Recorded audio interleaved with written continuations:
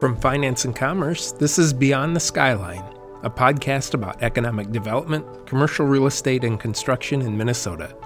Above all, it's a show about what's next, creativity, and the innovation and technology that are changing how we work and shaping the future of business throughout our state. In each episode, you will meet business leaders, builders, entrepreneurs, and big thinkers who may challenge the status quo, but also make their dreams a reality. I'm Joel Shetler, your host and editor of Finance and Commerce, Minnesota's oldest business newspaper and online publication. Thanks so much for joining me. Minnesota Statewide Limited Energy, JATC, a nonprofit program that trains men and women to work in the burgeoning low-voltage energy industry, hardly missed a beat after the COVID-19 crisis brought much of the economy to its knees. The program has its main facility in Fridley, but it trains workers across the state. When the state closed schools in response to the crisis, Limited Energy quickly adapted the program to ensure that training would continue in line with state guidelines. Quote, "We were only down for 1 week, and it was the definition of a team effort," says Dave Dressler, who heads the program, which is sponsored by the International Brotherhood of Electrical Workers and the National Electrical Contractors Association. In the following interview with reporter Brian Johnson, Dressler talks about his rise through the ranks in the low-voltage sector, the demand for new workers in the field, and the challenge of continuing training amid the worst health crisis in more than 100 years. Pleased to be joined by Dave Dressler, head of the Minnesota Statewide Limited Energy, which trains workers in the energy sector, sometimes what we sometimes call the low-voltage sector. Is that right? That is correct. And so can you tell us a little bit, first of all, about what you do and how your organization prepares workers for this to work in this important sector and who your partners are and that sort of thing? Sure. We are a training facility sponsored by the IBEW, the International Brotherhood of Electrical Workers, and NECA, the National Electrical Contractors Association.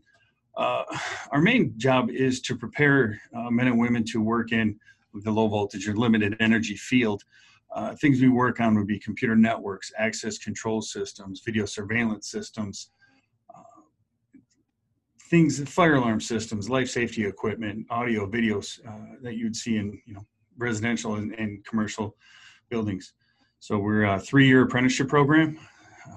So we train men and women for that. Okay.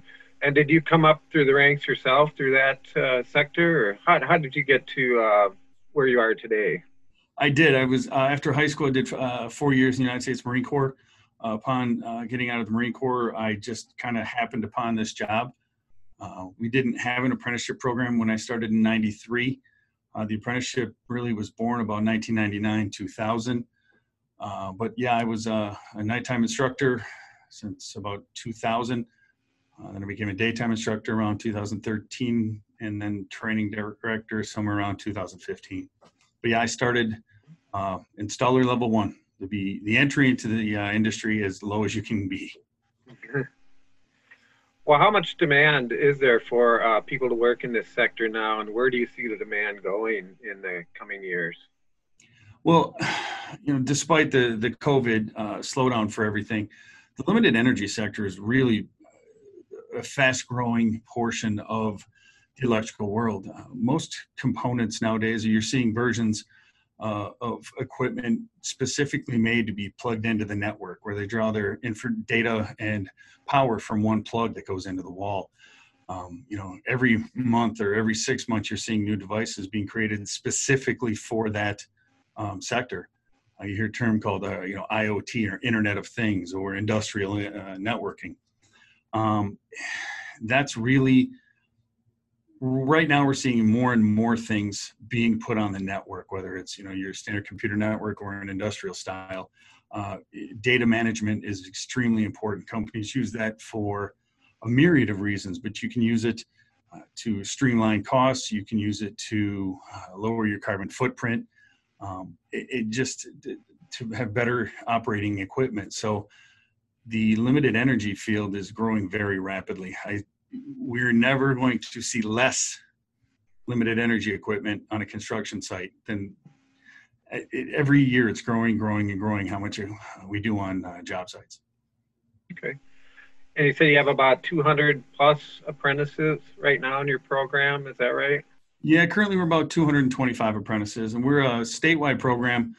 We cover almost all of Minnesota. There's some northwestern parts that are covered by the North Dakota JATC, but we have the majority of Minnesota.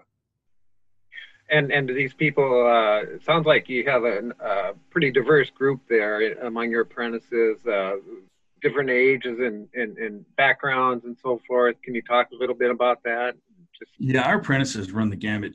We have men and women, the ages 18, and I think the oldest apprentice right now is 60. So there isn't a typical apprentice per se that we've got, in different markets. But yeah, we completely have just a very diverse group of men and women in the program. So you're never too young or too old. Well, I guess too young to a certain degree, but you have to be. Yeah, 18 is the minimum age. You can sign up when you're 17, but in order to enter school, you have to be 18, because it is, for the majority of our men and women work on construction sites. So it is important that you're 18 and kind of understand some of the safety aspects. Yeah, and how do people get into the program if they're interested? There's a few different ways to do it, but our program, the contractors that participate in our program, they're allowed to hire people directly. It's called direct hire. They hire them, then they send them to here to apply for the program. And there's, you have to be 18 years old, a high school diploma or GED. You have to be able to pass an aptitude test and a tox screen, and that kind of starts your apprenticeship off. So the main hurdle is getting hired by one of the contractors first. Then you fulfill the requirements for us, and that's probably the easiest way in. Otherwise, you can apply directly to the program without being hired by a contractor, be pre-qualified, and then start contacting contractors for employment. And these are good paying union jobs, I take it. Pretty attractive jobs for the right kind of person. Yeah, absolutely. We are affiliated with the IBEW, so yes, each position is a union job. There are benefits, there's medical benefits, dental, eye. There's retirement. Your standard fare of benefits that come along with working for a union contractor. Our program is 3 years. There's a varying different electrical programs have different lengths. Ours happens to be 3 years. After 3 years, our apprentices graduate working an average 2,008 hour a year. They're in the neighborhood of $65,000 a year. That's with no overtime. So just a standard 2,000 hour work year. And the nice thing is they graduate from the program without any debt related to the program. So you're clearing you're about, again, it equates to about a little over $60,000 a year plus benefits, and you don't have that student loan to pay off.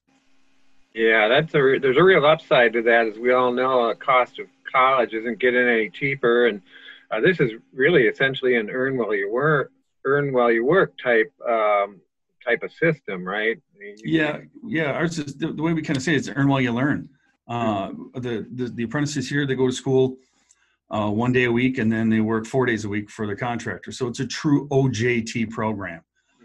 They need to acquire 6,000 hours in the field, and then attend class it's basically a standard school year. They start school in September, go 1 day a week up until right around mid-May or so. And then they're off all summer to work as many hours. Typically summer is pretty big in the construction world. So they work as many hours as they possibly can during the summer. And it is true, earn while you learn. I mean, there's 22-year-olds and 23-year-olds now that are they have enough to buy homes.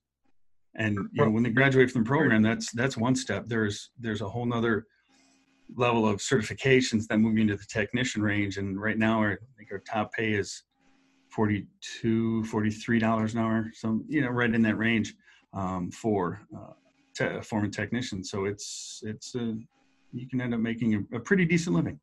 Yeah.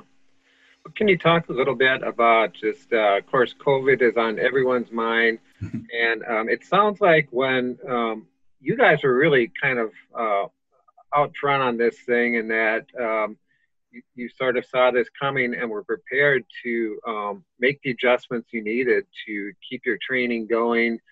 Did some beta testing and things of that nature. Can you talk a little bit about that and just how you were able to meet this challenge? Well, absolutely. Our ability to really, we were only down for 1 week, and it was like the definition of a team effort. There is a great group of instructors that work here that kind of understand what the point of this program is, and it's educating men and women and making sure that they're getting the information they need to be good at their job, make them a value to their employers. But we also have a board of directors that allows us the freedom to be ahead of things, and it's not so restrictive that we have to run every decision that we make by them. They trust us that we're going to have the best interest of the program at heart, and they really give us the ability to function very well. We get help from the Department of Labor and Industry. You know, I call with questions, I get answers back. So there was no hurdles per se from anyone stopping us from doing it. So the instructors, you know, we kind of saw what was going on with COVID and other places, and saw that it was going to be probably a bigger deal than most people were going to give it credit for. We had a pilot program for instructing remote instruction for folks in Rochester. And we had used that since the previous of September of 19. So when we saw this coming, we had a kind of a blueprint for making the rest of the classes go in that form. So we knew kind of what we had to do. Now it meant completely rewriting all the curriculum this was one class out of, 3 years worth of different classes we're running. But we had a blueprint of how to do it. So the instructors, and we worked a lot of hours, and the instructors really made this happen. They were able to get their classes up, ready to go online. We got approval from, Department of Labor and Industry was there to help us.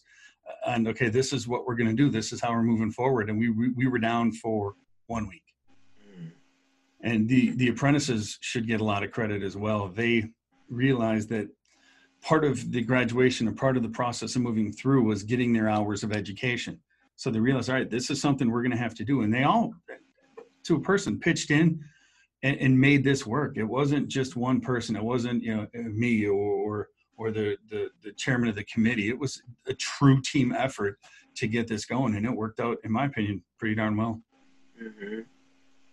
Well, of course, this has been disruptive to everyone, this whole COVID thing, and change is difficult even in the best of times. So hats off to the apprentices for, just kind of getting with the program and just saying, hey, we're gonna stick with this. So and they did. It learning online.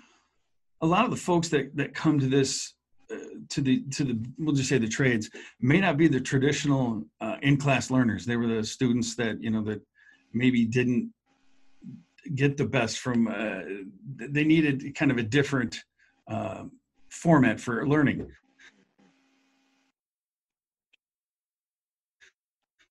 So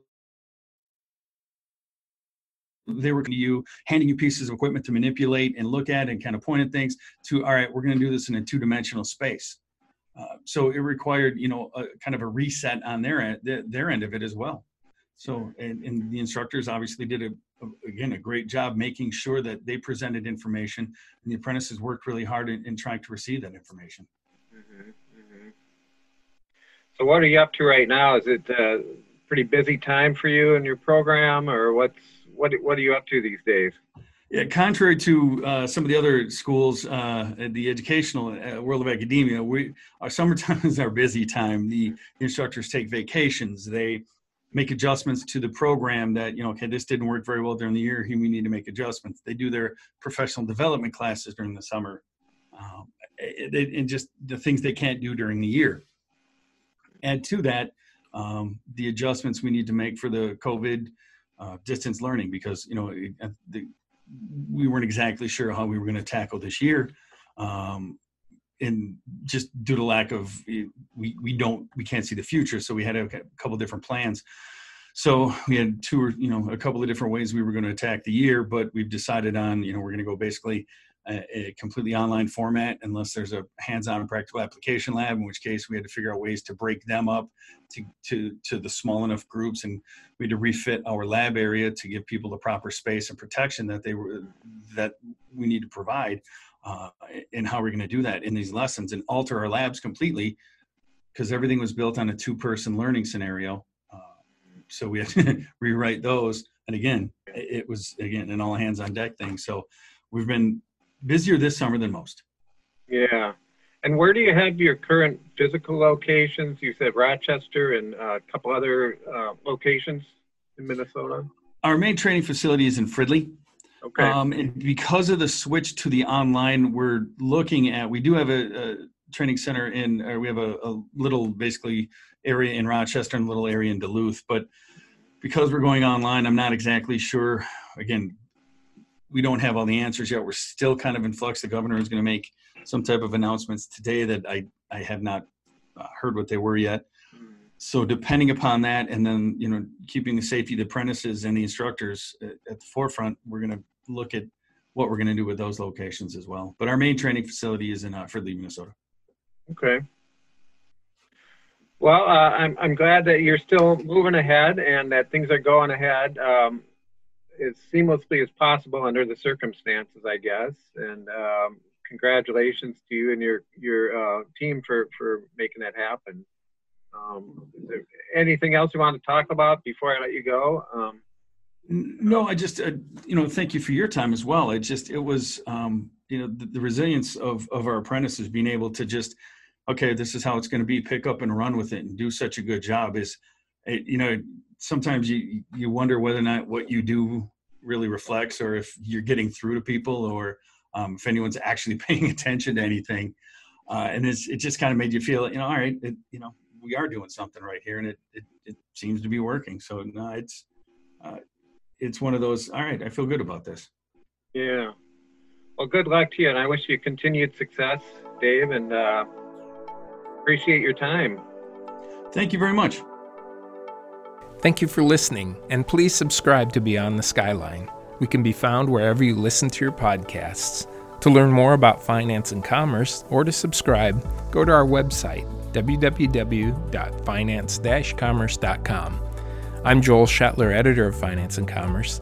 Thank you again for listening to Beyond the Skyline.